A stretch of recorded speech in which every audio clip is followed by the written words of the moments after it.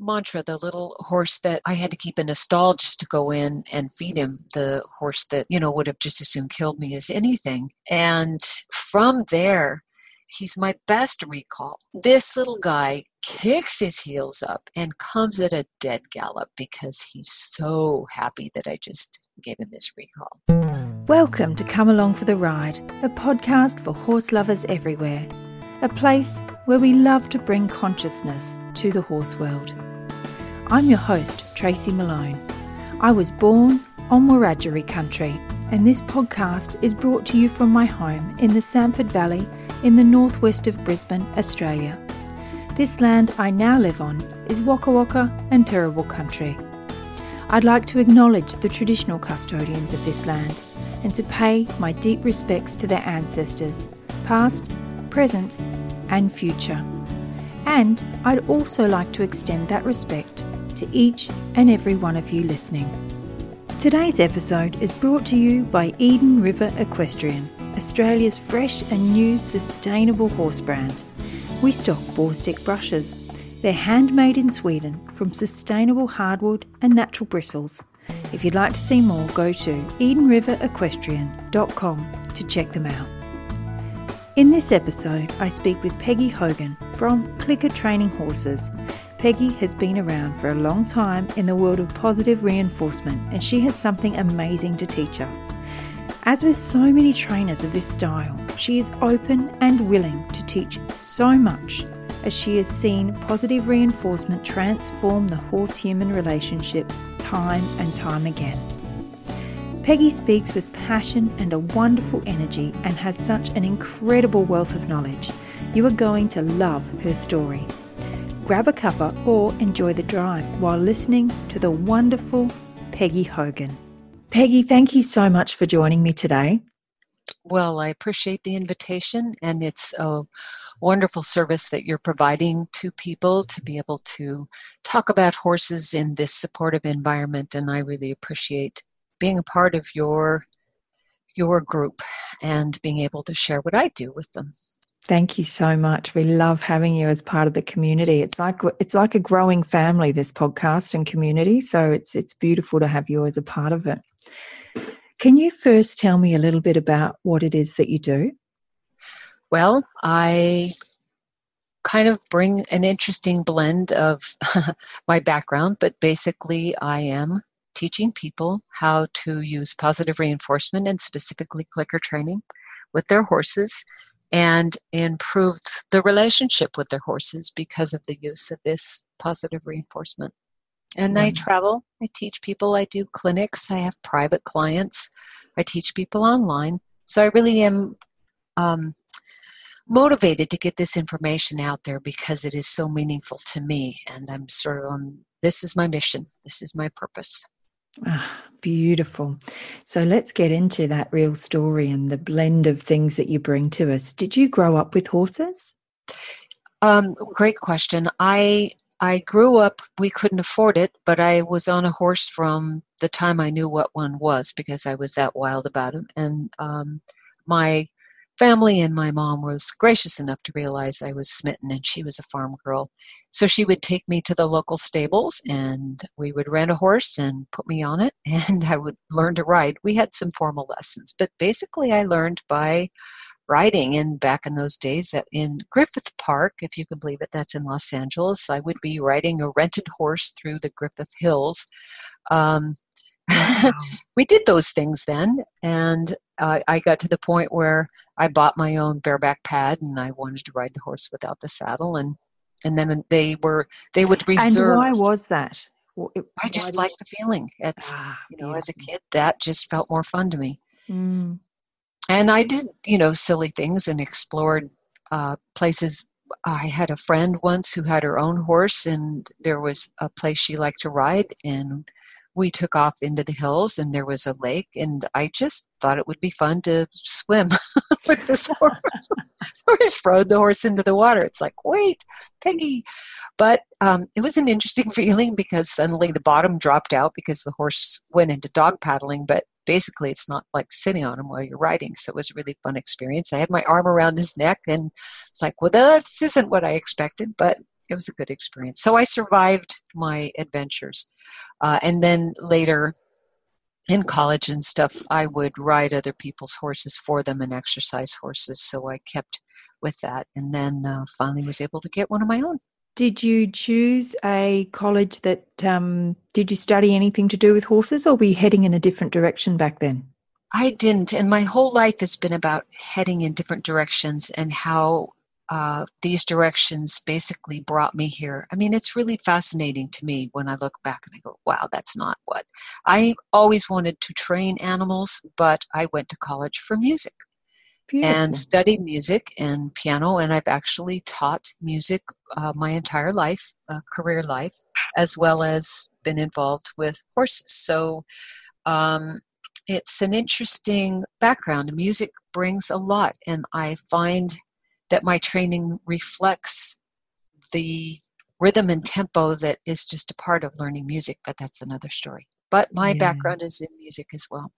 And the dance and the feel for what it is that you're doing. Isn't it true? Yeah. Timing, rhythm. Bob Bailey talks about timing and rhythm. I got that. Yeah. And then practice. I think about how I learned to discipline myself and practice, because if you're going to perform a piece and you don't have the music in front of you, and it has to be from memory, and it has to be learned, and it has to be learned well. So I learned how to break things into small learnable bites, and my training really reflects that. I'm good at breaking a task down into small learnable sections. So it's kind of fun how it all works together.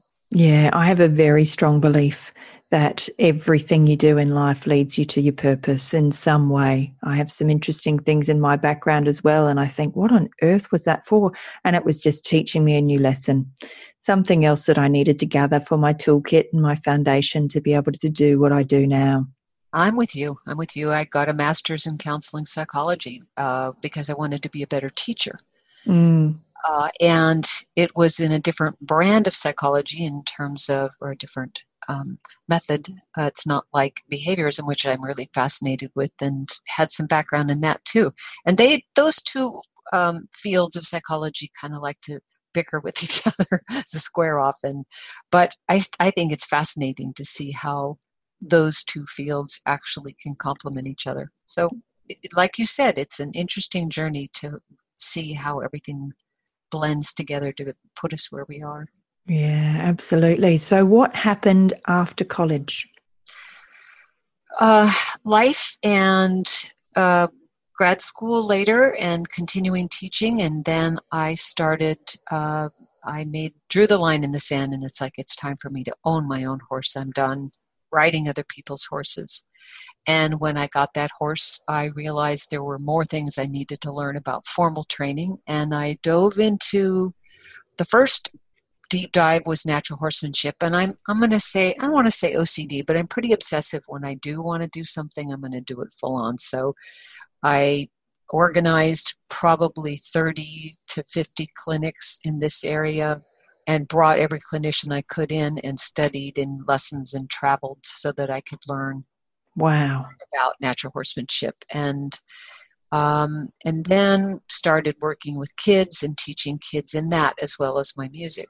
And then I had an interesting experience, and I was working with a horse and I was using the natural horsemanship techniques. And I thought I was doing a pretty decent job. This horse was doing some things that could be considered dangerous, and I needed to step in. But when I was done with that training, which was pressure release, but I turned around and looked at these little kids, and I could tell by the looks on their faces that I was the Wicked Witch of the West, that they couldn't figure out why I had used those techniques. I mean, it was really a stark wake-up call. Wow. I didn't like the way I felt inside if I used escalating phases of pressure, but it still was an effective tool. But then I turned around and saw these little faces. It was like, oh my God, oh my God, oh my God. Okay, big changes. Time to make some big changes. And then I found Peggy Cummings, who's a phenomenal trainer, and learning about body awareness and what the horse's body needs to do and how our body affects that horse, and how just sitting or touching just the act of touching the horse can create brace. So I studied with her, and then during that time, I heard about Alexandra Kurland. I always like to throw a shout out to her. And pretty much then, like a lot of us back then, late 90s, just said, well, there's not a lot out there, so I'll do it, and I'll see what I get. So I started just improvising and doing my own program. I kind of like to say to people, it doesn't hurt to experiment if there's nothing out there. And yet, if there is, go on ahead and learn from what other people have done, so that there might be things like Susan Friedman. Dr. Susan Friedman is a huge inspiration. And she says, we need to be careful of the approach of like, let's throw the spaghetti against the wall and see what sticks. Yeah. So I would say to the people now experimenting, get guided experimenting, because you don't have to go it alone, whereas we were really true just out there trying to figure out how to make ends meet. And that didn't work so well, so I started finding with people like Ken Ramirez, and I started exploring what the other people in the industry of different species were doing with their animals, and I got a tremendous amount watching other people train different species. And then I don't want to just, one last thing was the self-imposed, basically on myself, I put some boundaries in there that was, I'm not going to use the tools that I learned. And I have a horse standing in front of me, and I need to get from A to B, and I'm only going to use positive reinforcement. Now what do I do? So that was really a good learning experience for me, because I just gave up all my tools and said, all right, let's start. And it made me implement what I was learning. So again, people can choose their path and how they want to do it. But that's what worked for me, because I couldn't grab my carrot stick, or I couldn't grab the lead rope, or I couldn't grab any other thing, and I didn't want to walk into the animal applying lots of pressure. So it's like, well, what do I do? Use these other tools. Yeah, but that's just me. I like And you did that first with your horse? Yes. I didn't subject any other horses to that. Who is your horse that you did this with? Tell us about your horse. His name was Buck. I had him till he was 29. I got him at 16, and he actually was a really tough horse. His tongue had almost been severed from the bit. So even the stuff I did with him with the natural horsemanship, we did some things that really did help. And I took the bit out of his mouth. I rode him in a rope halter. A lot of things I did with him that were really, really good. But boy, when I started adding positive reinforcement and carrots, it just was a dynamic difference. And in the meantime, I got 2 other full-size horses, Nikki and Buckwheat. So they're both 26 and 25. So I've had them since they were 3. Oh, wow. Yeah, and they're basically, Nikki has had almost all positive reinforcement in her life with me. Buckwheat was kind of my crossover horse. And then again, with the work that I got from Peggy, I will always treasure that work. And then I ended up with 5 rescue minis, horses that were given to me because the people said they can't do anything with them. And so I learned a great deal with them. And then I started training for a person who had a bunch of minis on a breeding farm, and they needed some help. And so I started training lots and lots of little ones, which was fun. Is there a difference, do you believe, between training big horses and little horses? Have you ever played with a mini, Tracy? Yes, that's why I'm asking. Don't you think they're just like wild fun? Yeah. They're crazy fun and super smart. Yeah, and cheeky and bold, and yeah. Sometimes I wonder, just if you think about their size and the number of repetitions we can create with them just because they're little, we can train 3 times as fast because they're so small, so we can get in lots more repetitions. I've wondered about that. But I used to think they were a nuisance. Honestly, it was like, who would own a mini? And now I would have an ocean of minis if I could. Yeah. Just love them. Wonderful. And did you learn anything about your training transitioning to minis there, or was it just... Even more so, yes, in that, it is just bad form to use a carrot stick on a mini. Yeah. I mean, hello. It was even to me, and I don't want to stomp on too many toes here, but it doesn't take much pressure, and they're tiny, and you don't want to use a lot of pressure on those little head. You think about their neck and their vertebra and their spine, their pole, all of those things to be using. And I do see people use a lot of heavy-handed techniques with minis, and I hear about it more on Facebook. It's like, but wait, you guys, this is an animal the size of a dog, but we're using full-size horse techniques with them. It's hard to watch that, and it certainly isn't necessary. Yeah. And they're easy to force because they're little, and you can push them around when you don't want to take the time to stop and listen. That's what I found when I had a little mini, was that he was actually, I thought he was the most, when I first got him, most stubborn horse I'd ever met, and I finally realised that he was the most sensitive horse I'd ever met, and that it took less, that I could do so much more with him than any of the other horses that I had, just through just stripping it all back. And he was like, when you're like this with me, I'm with you. The moment you're not, I'm going to shut down and make your life hard. Isn't that an amazing story? I agree. They are sensitive. And it doesn't take much pressure. We can apply massive amounts of pressure and not even really realize it, because we're thinking horse, not teeny little creature here. Yeah. And again, the ones that I got did not respond to pressure. One little horse I got, I didn't even go in a stall with him for 2 weeks, Tracy. I wouldn't even go in the stall with him because he was that dangerous. It was rear, strike, kick, bite. He was going to take me out best he could. Wow. And he's a treasure. I mean, I just love him. His nickname is Hellboy, but his real name is Mantra. And he's a treasure.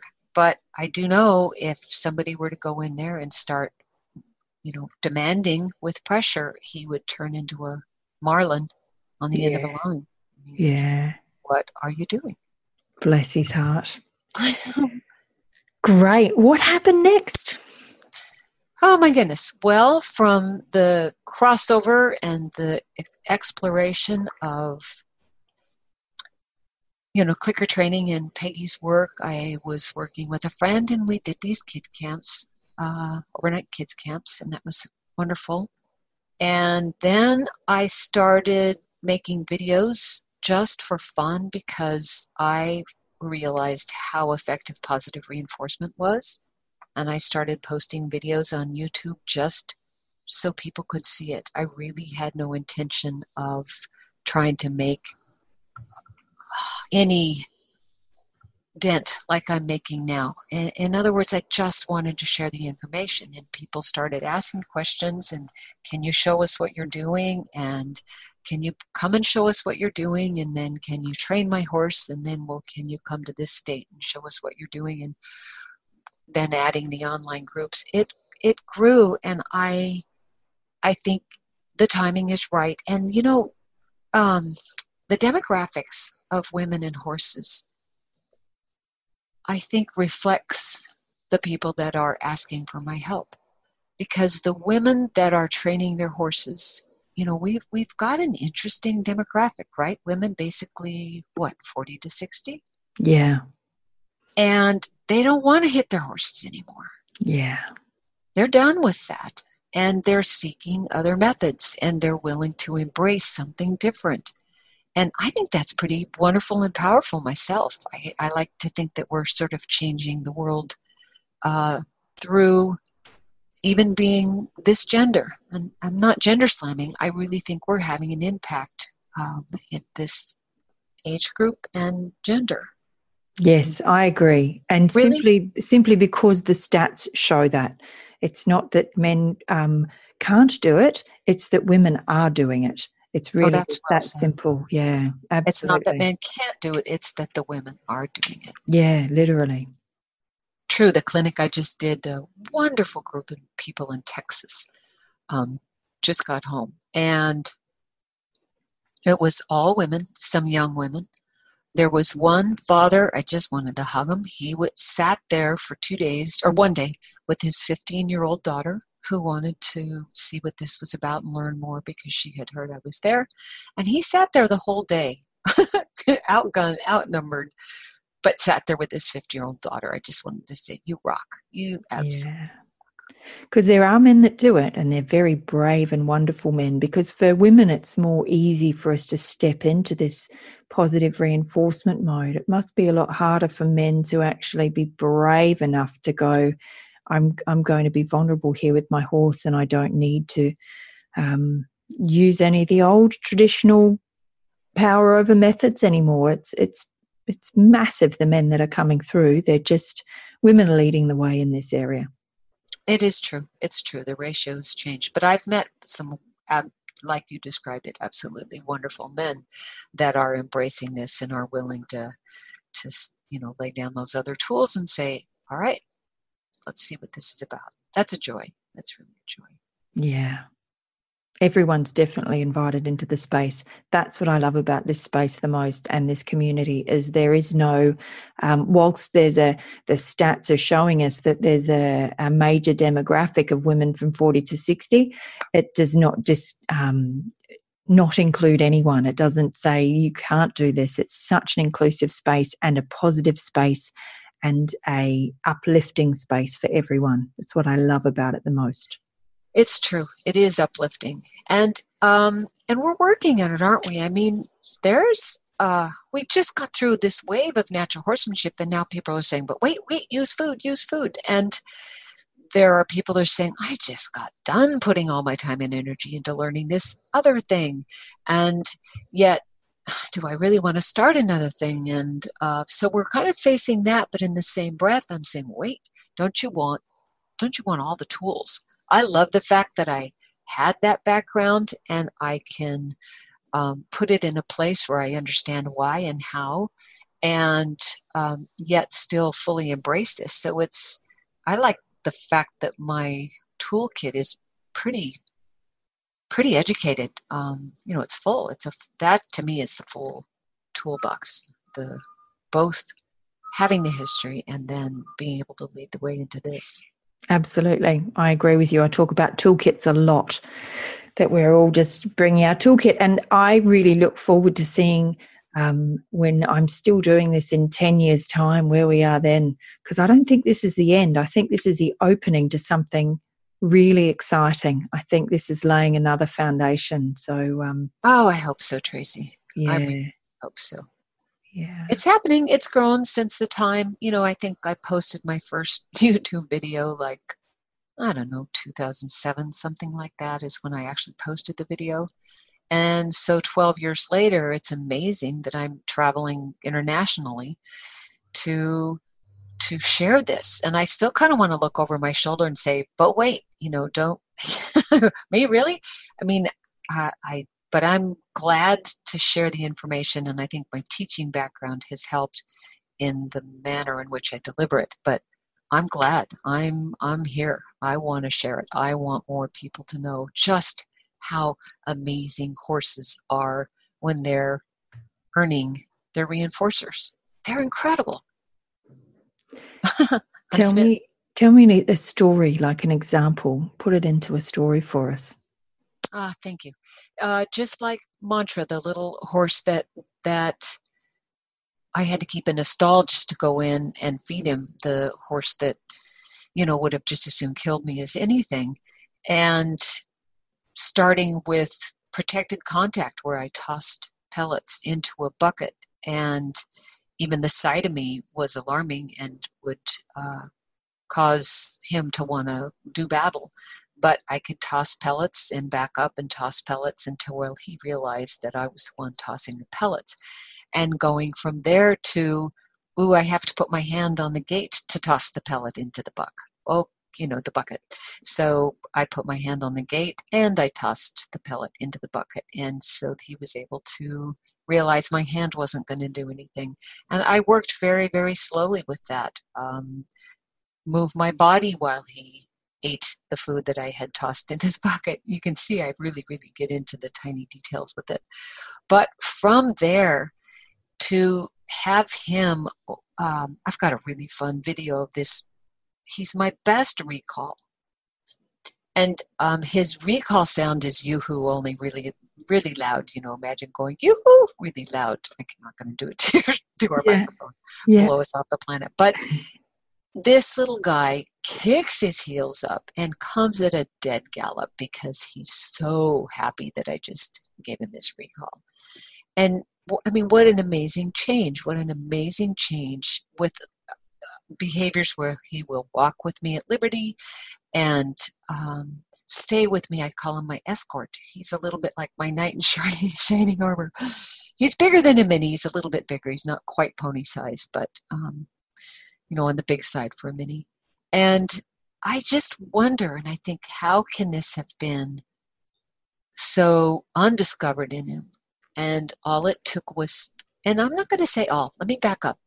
I think it takes a fair amount of creativity to set it up so that the animal thinks that they're learning from their experience, and what they're learning is that they can get what they want.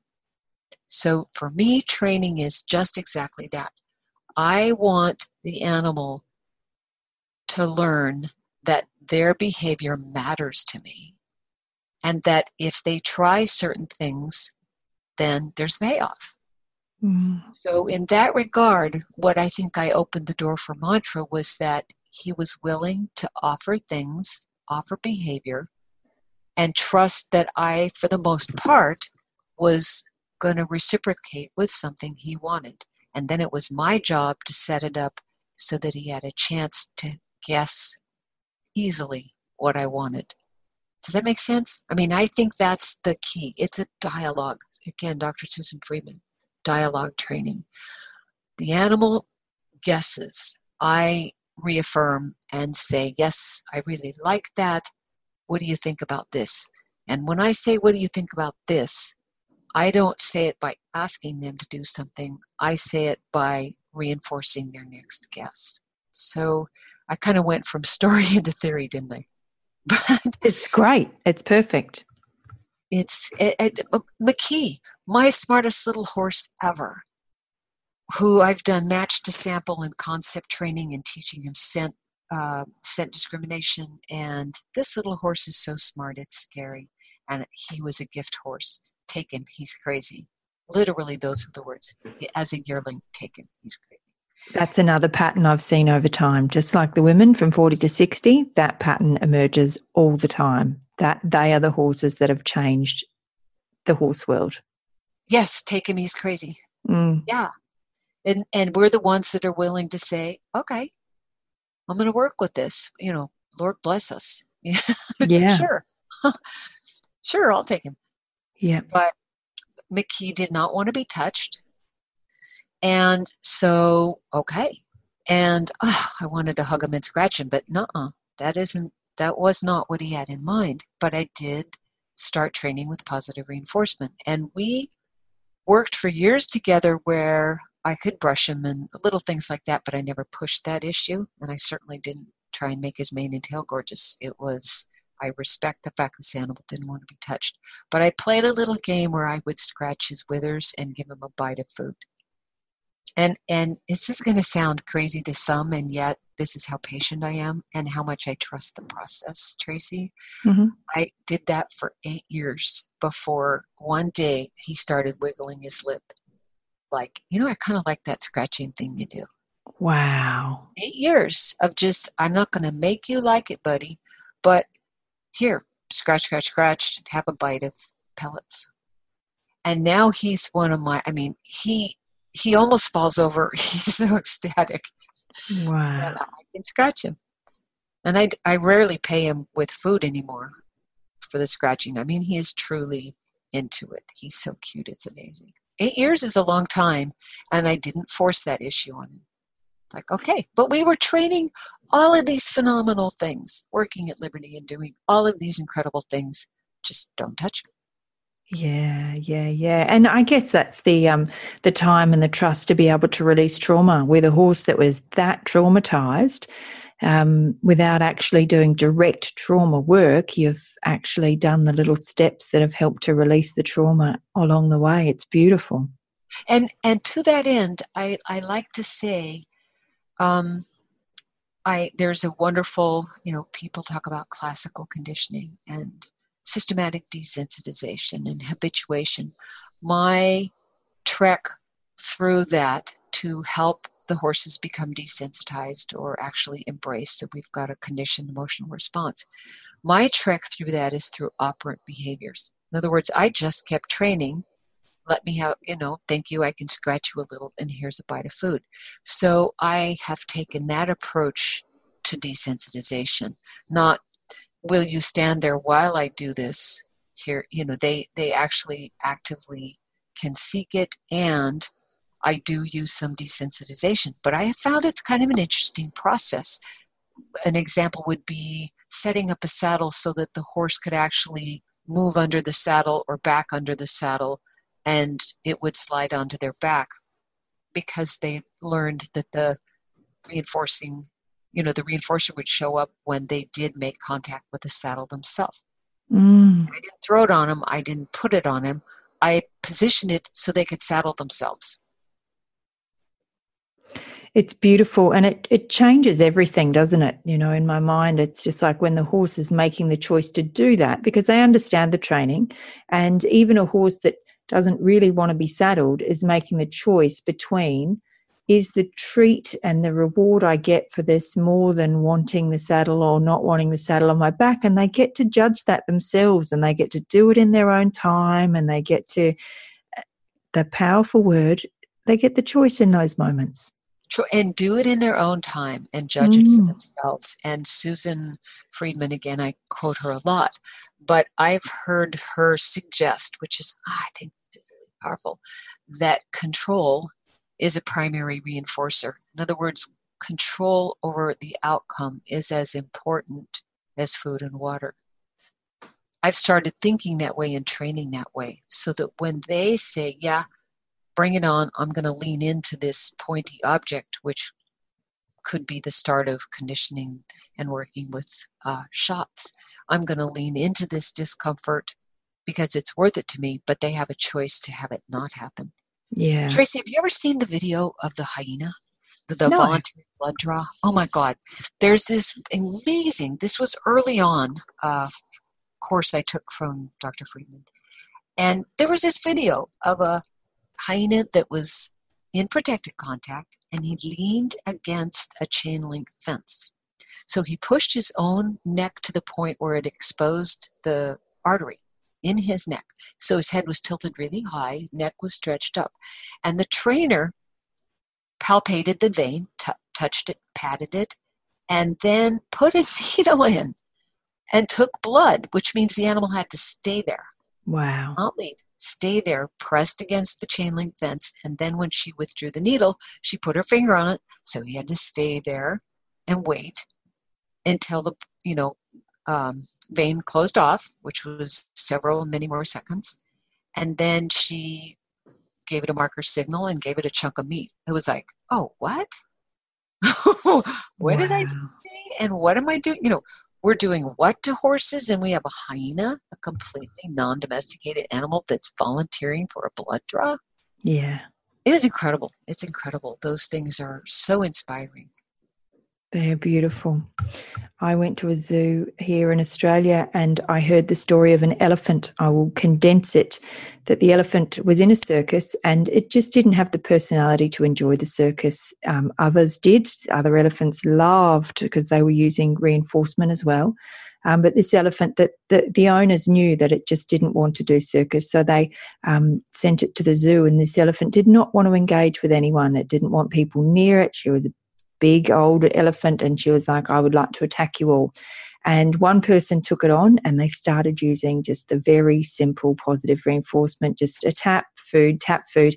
In the end, this person worked with this elephant for 3 or 4 months, and they did the most simple thing, and this elephant gave its new trainer this amazing end of show where it bent down and put trunk up and did this incredible move that had never been asked for before. And it was this moment of, I'm ready and I'm open for everything it is that you're going to do. So to watch this work across species for me is, yeah. What an incredible story. Yeah, and now she is a different elephant. She's still there, like we would not turn our back on her, and we know how to deal with her, but we have this beautiful agreement now. And we are absolutely working in collaboration now, but that took months of that positive reinforcement for her to open to that. And you hit on a good point. I think it's reasonable for us to make that known to the people that are training. I heard Ken Ramirez say this the other day. An animal does not forget a behavior. We do know that once a behavior is learned and they acquire it in their repertoire, it isn't like it just disappears. And you said we don't turn our back on that elephant. Well said, because we can train new behaviors. We can have them work for those new behaviors because it's in their best interest and they think it's in their best interest. But we do need to be mindful that at some point these behaviors were learned and they can come back. And I think we need to be aware of that, which also says, hey, if we're going to be using other methods, well, let's be careful. Or if we're using this method, let's be mindful of how this animal is perceiving the training. Because we can withhold food. We can set up an animal to where they're expecting reinforcement expectations and they're expecting food. And can I launch into a slight tangent on this? Definitely. I think as I watch people learn, we learned to hold on to, do not release the pressure until you get some sort of something that you want, and then you release the pressure. That's what we were taught.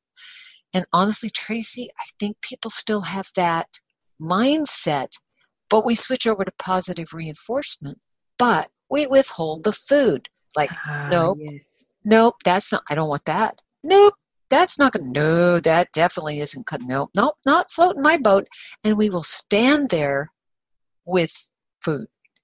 Now we can actually create extinction and extinction-induced rage. So I'm going to say, just as we need to be careful with punishment or careful with the negative reinforcement, because people that use it can find themselves in a pickle. If there's too much pressure and the animal's over threshold, they're going to get hurt. But we don't want to stand there withholding our food either. And that's the other thing I run into is people can be, I'm going to say stingy because that's what it looks like to me. But I'm going to say in the next breath, when they get educated and realize the slightest try really is the slightest try, that we need to be generous with our reinforcers until the behavior's learned, and then we can start changing the timing of our reinforcers. That's a biggie. So we want to be mindful that they're still animals and they're still things that we need to consider in terms of what they're learning and how they're learning it. Does that? Absolutely. I love that because it's really important. And there's, because positive reinforcement training is becoming more popular now, the naysayers are coming out, and the apparent problems, I put in parentheses here, is what people are talking about, and they're talking about how it doesn't work. And I'm like, oh, it does. However, if you're using these things, then the horse can become just as despondent about this type of training as it does about every type of training if it's not done correctly in the first place. Hit the horse. So back to Susan Freeman, I'm so in agreement with you that okay, our behavior, the purpose of our behavior is to have an effect on the environment, right? Mm-hmm. Behavior is lawful. There's a method to their madness. Horses like any animal, will experiment and try something. And if it's successful, then the likelihood that they'll try that technique again goes up, right? Or if they meet with that doesn't meet their expectation and they don't get what they want, then the likelihood is that that behavior will diminish. So behavior is lawful. So if they stand there and offer behavior after behavior, what's their option? It's potentially getting angry or potentially just shutting down and saying, okay, the vending machine broke, Mm-hmm. or you're no fun anymore. This isn't working for me. Yep. And horses will give their best guess. You notice, if you notice, they don't tend to hold their cards. It's like they only have one card in their hand. It's an ace. They play their best card.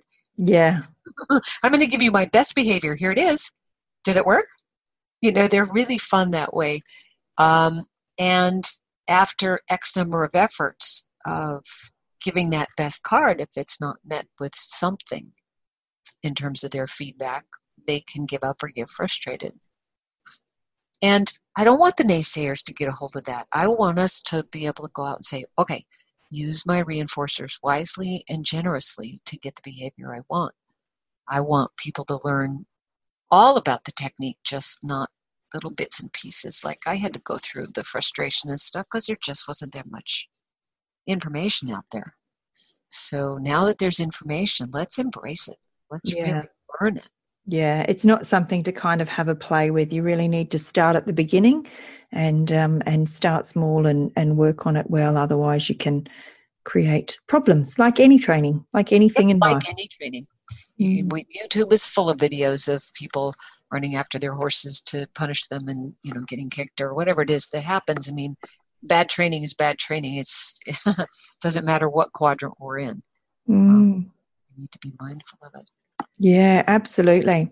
So what are the most important things we need to understand about positive reinforcement training if we're saying this? So we've touched on a few. What else are some really key things that we need to understand and study before we go out and just play with clickers of food? For me, I'm going to say I think the piece of the puzzle I bring and have been trying to bring for the last X number of years, certainly 10, is that, okay, we can get behavior using pressure. We know it works. But other species, other animals, other trainers are using non-pressure techniques. They're learning how to set up the environment that makes the behavior easier to guess for the horse, and shaping, targeting, capturing, luring, some prompt, those prompts that we can use. We can actually learn how to set it up so that the animal learns from their experience. Once again, that's a biggie for me. What's required? So, for example, I hear people say, well, I want my horse to move forward. And the horse isn't moving forward because the horse has learned that the person has food and it's a pretty good deal and they like to hang around, right? Mm-hmm. Their horses are no dummies. I'm going to hang around with my person. But the horse says, no, I want you to lunge now. And the horse is looking at us like, what went wrong? You're my person and I know this is where the food is, so I don't want to go out and walk away from you. So then the person goes back to other techniques that we learned in the past and maybe a lunge whip or something to that to say, get away from me, horse, because I need you to move away. So here's where we get into trouble with our mixing of our methods here. I'm going to say take that extra step and learn about shaping. It's so easy to teach a horse to walk forward if you're on one side of the fence and the horse is on the other. And generally speaking, those horses that like us will start to walk to be with us, and the fence is in the way, and being smart animals, they'll kind of line up with the fence and continue 1, 2, or 3 steps, and that's what you can click, capture, reinforce. And they'll learn pretty darn quickly, oh, it's about moving my feet forward. That's what you're looking for. You can set up the environment to shape it back the same way. Just have something in front of them, something beside, and you can shape or capture a slight rock back of their weight. So what I'm going to say is learn about these other ways of getting behavior, because from my point of view, when an animal learns behavior because they figured it out, I see an even more profound quality of movement. I taught McKee how to do a levad just with shaping. I didn't go through the traditional put pressure and teach him a pee off. I actually captured and shaped walking under his belly with the hind legs through using smaller and smaller pieces of plywood that made him walk further and further under his belly. So I actually shaped him to step up under and then captured the levad from that move. So if you learn and embrace that there are other ways of teaching behavior than pressure, it can open up a really fun playground. But it takes studying what's required of the move, a canter departure, right? You need to know what's involved in any of the moves that we want. And that's going to take a little bit of homework on the part of the human. So we're back to, come on, humans, let's get a little more up to snuff on how can I teach my animal to move forward in a way that's healthy for his body? How can I teach my animal to move forward and not feel like I'm the only answer? How can I teach the front end to move? How can I teach the hind end to move? So all these things that we might value, we can still teach him using shaping. So that's the other place I like to encourage people to investigate. We don't have to rely on pressure to teach behavior, that we can actually use this wonderful playground. And there are lots of people talking about that at this point. Yeah, because there's an interesting thing that you're saying there, and I love this because they've done studies that positive reinforcement works on a lot of behaviours, and especially getting a good halt. But the science has not found yet that they can use positive reinforcement to get good movement out from in the saddle. So I'm the science hasn't caught up with it yet, is what I said. The science hasn't been done on it yet. They did something where they couldn't find that when they studied it here in Australia at the Equitation Science Institute, and I was like, "Oh, I bet I can find people who can." Oh, heck yeah! I mean, look at, like I just said, I would love to be able to post that video of the recalls. Oh, I think it's just how it's taught. And in from that, the foundation of training, so from the foundation of how you're doing your positive reinforcement, or that exact move? Okay, let me see if I understand your question. You're saying that the foundation of positive reinforcement is different than that exact move? Is that a separate question? So are you saying, ask me again, Tracy. Yes. So I will do it in a different way. So what I'm saying is, would you teach just that move differently, and that moving out under saddle in positive reinforcement needs to be taught in a certain way? Or is it that every move you do gets taught in the same system and structure? Therefore, when it comes to movement out from under the saddle, the horse is able to understand better. Wow, that's a great question. That's a great question. No, I'm going to say everything to the second part of it. Okay, I think you could say, no, it's the second part, because every behavior I shape, capture, target, lure, prompt, whatever, to where, and then you have to fade these things. But using shaping, every behavior, the animal gets a little better at figuring out what I want it to do with its body. Mm. Every single behavior. So yeah. that, and if you have that little system, that little thing that's the same every time, then they start to learn that, okay, I know what to do from here, because when I have done this before time and time again, we've moved on from here. Yes, it's about their body. What do you want? What do you want my head to do? What do you want my legs to do? They know that there's going to be something, some puzzle they can figure out, and they get smarter as we train them. And I honestly value that. That's one of the things I value the most, is their ability to figure out the next puzzle. And if I can set it up to make it easy for them, it's even more fun. And if Wow. I work with something and within 25 clicks, if I think I'm not getting anywhere, I call the session and go back and figure out a different way to teach it to them because it's my fault, not theirs.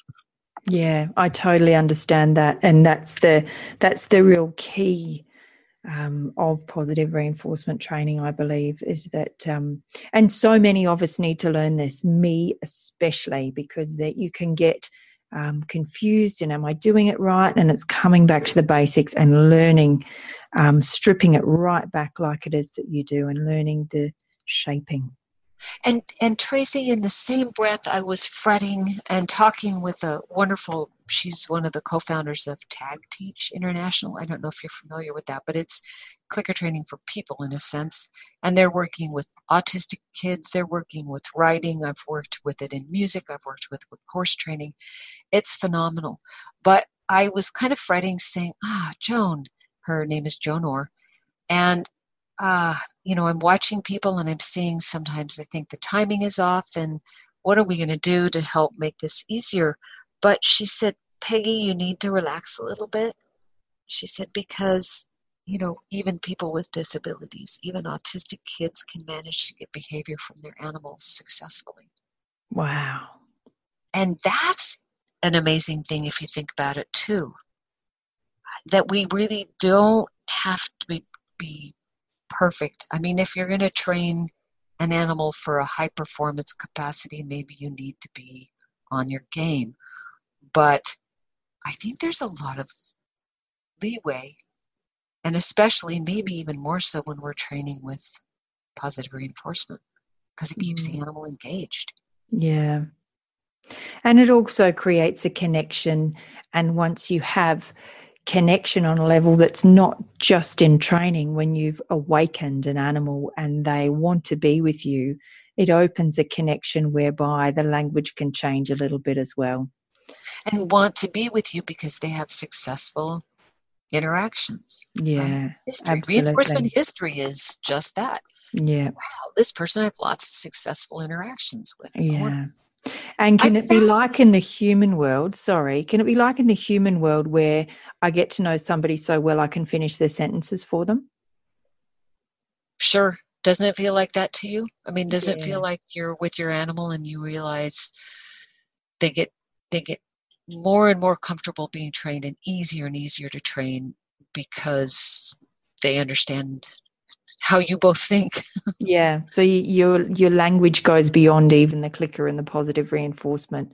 If you learn, but what this beautiful work does is it builds the connection to then allow that to unfold. And along those lines, and I know we don't have a lot of time, but this business of teaching this dialogue, my latest passion is this process of teaching. I'm going to call it a start button. There's so many names for it, but basically what we have is a way for the animal to tell us they're ready to do a behavior, and especially in husbandry. But I'm finding even if it's ready to do a counter departure, I'm better off if I have a way for the animal to tell me that, yes, bring it on. Yes, bring that shot on. Yes, it's okay if you put a wet cloth on my eye. And that's a huge passion that I've been spreading that information with Ava Bertelson, who's a dog trainer, Emily Johnson-Bay, who's a dog trainer. We've been giving this lecture at Clicker Expos for several years, and I've started doing lectures just on horses and start buttons. Start buttons, that's kind of a minimalist way of describing what's really happening. But to me, that is exactly what you were describing. That communication is so refined by the time we're developing start buttons. It's powerful stuff. That is powerful stuff. It is extraordinary. A start button. I absolutely love it. So they get the choice goes to everything. It's like, okay, this needs to happen. There are some things that just need to happen, but you can tell us when you're ready to start. Wow. And so many behaviors we have in our training world we can afford that moment of, we're doing it. Oh, are you? Yeah, we're going. we don't have to demand that they do it. We are not doing command-based training.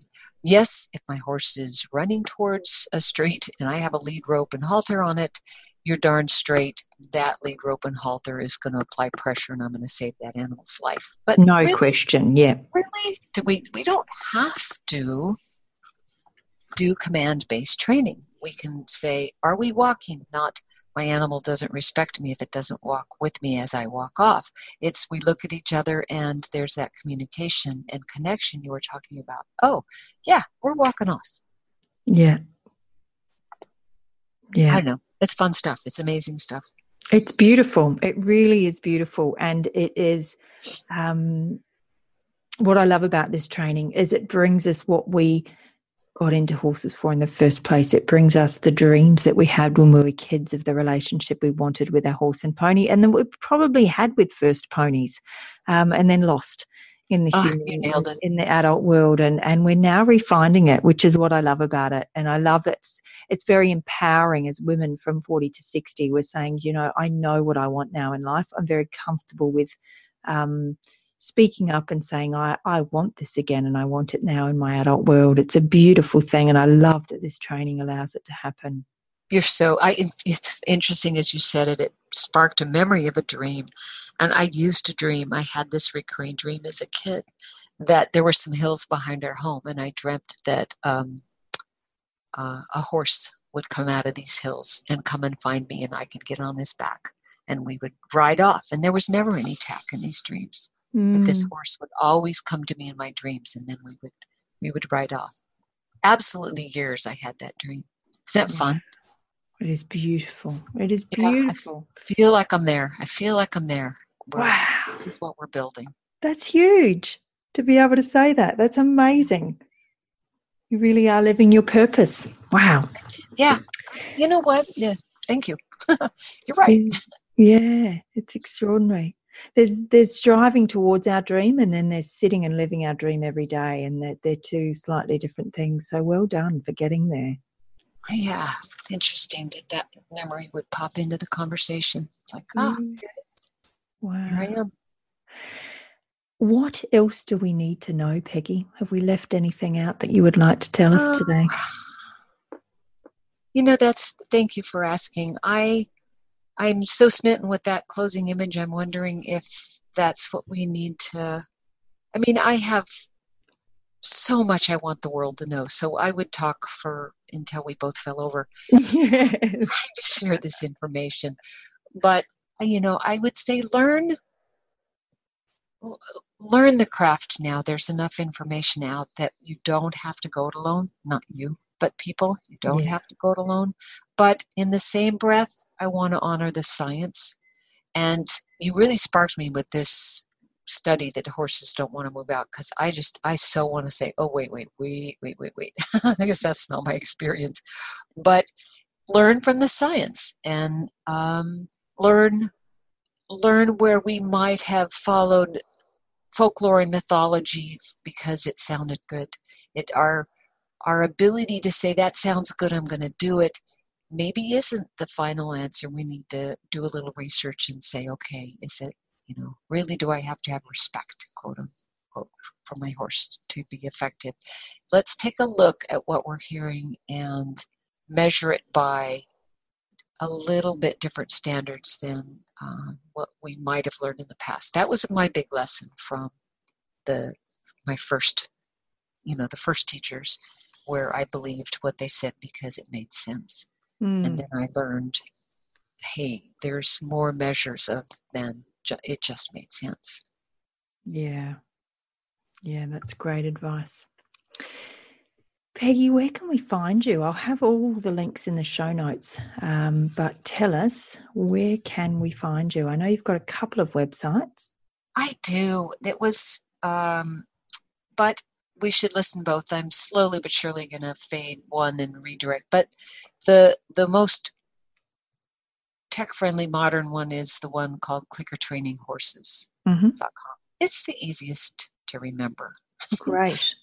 My business name is The Best Whisperer is a Click, which I love that name.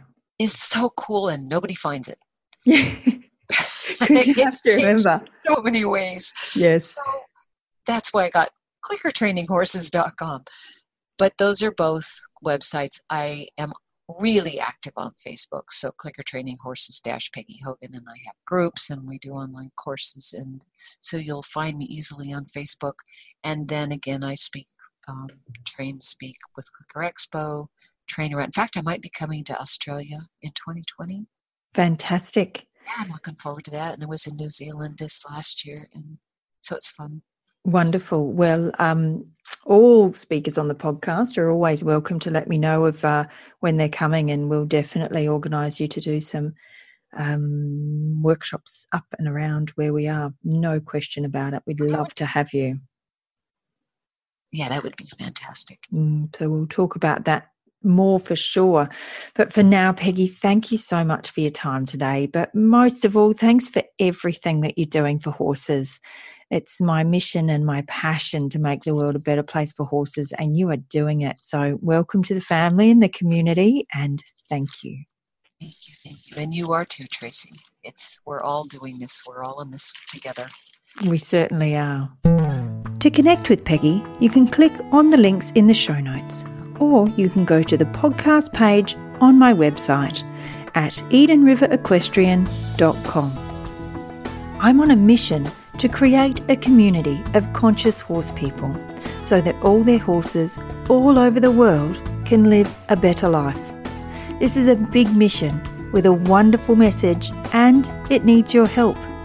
If you enjoy this podcast and would like to join me on my mission of making the world a better place for horses by bringing consciousness to the horse world, please engage with me somehow. You can leave a review on iTunes or Facebook, share or comment on social media posts, or tell your friends about the podcast. You will find all the links to our social media on our new website, EdenRiverEquestrian.com. We are on Facebook, Instagram, Twitter, and you'll find me on LinkedIn. For now, our social media handles will all stay at Come Along for the Ride. In the coming weeks, we'll transition everything over to Eden River Equestrian. If your friends don't know how to podcast, just send them to my website and tell them to hit play. It's the most user-friendly way to listen for anyone you know who would love to listen but isn't quite sure how. I'd really love it if you'd get in touch and say hi. Let me know who you would like to hear interviewed on the podcast. I have some wonderful people lined up to speak to, but this is your show as much as mine, so please, if there's anyone you'd like to hear from, get in touch via the website or social media. Once again, that's EdenRiverEquestrian.com. A huge thanks to those who do get in touch and give me ideas and names of people to interview. I love the people you are bringing my way, whose story I can share with all of you in our community. Thanks again for listening, and I'll catch you next time on Come Along for the Ride.